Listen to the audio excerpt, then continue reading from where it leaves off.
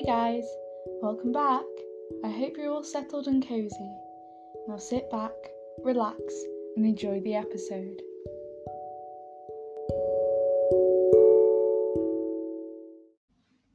In our nature's hug of brown, cozy beneath the canopy of greens, there is a welcoming spirit that calls.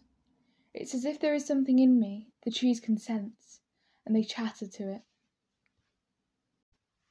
There is a softness to the woodland floor, to the moss that supports it and springs it back, the groups of mushrooms gathering in rings, or even the glistening shells of stray acorns, all working in harmony with the little creatures that inhabit it.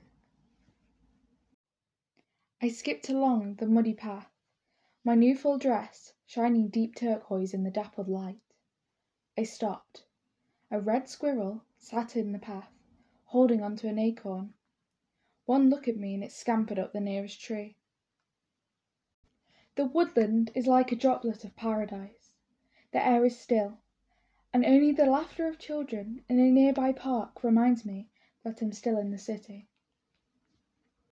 Here I am free for hours to stop and watch nature.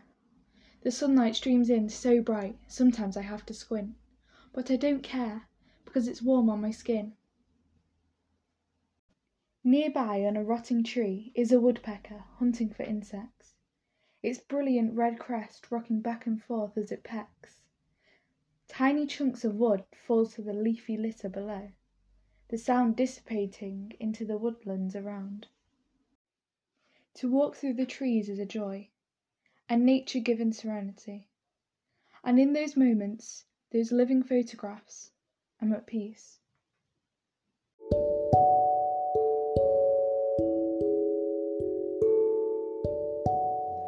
Thanks for listening, I hope you enjoyed. If you want updates on new episodes, go follow the Stories of a Daydreamer on Instagram. See you next time, bye!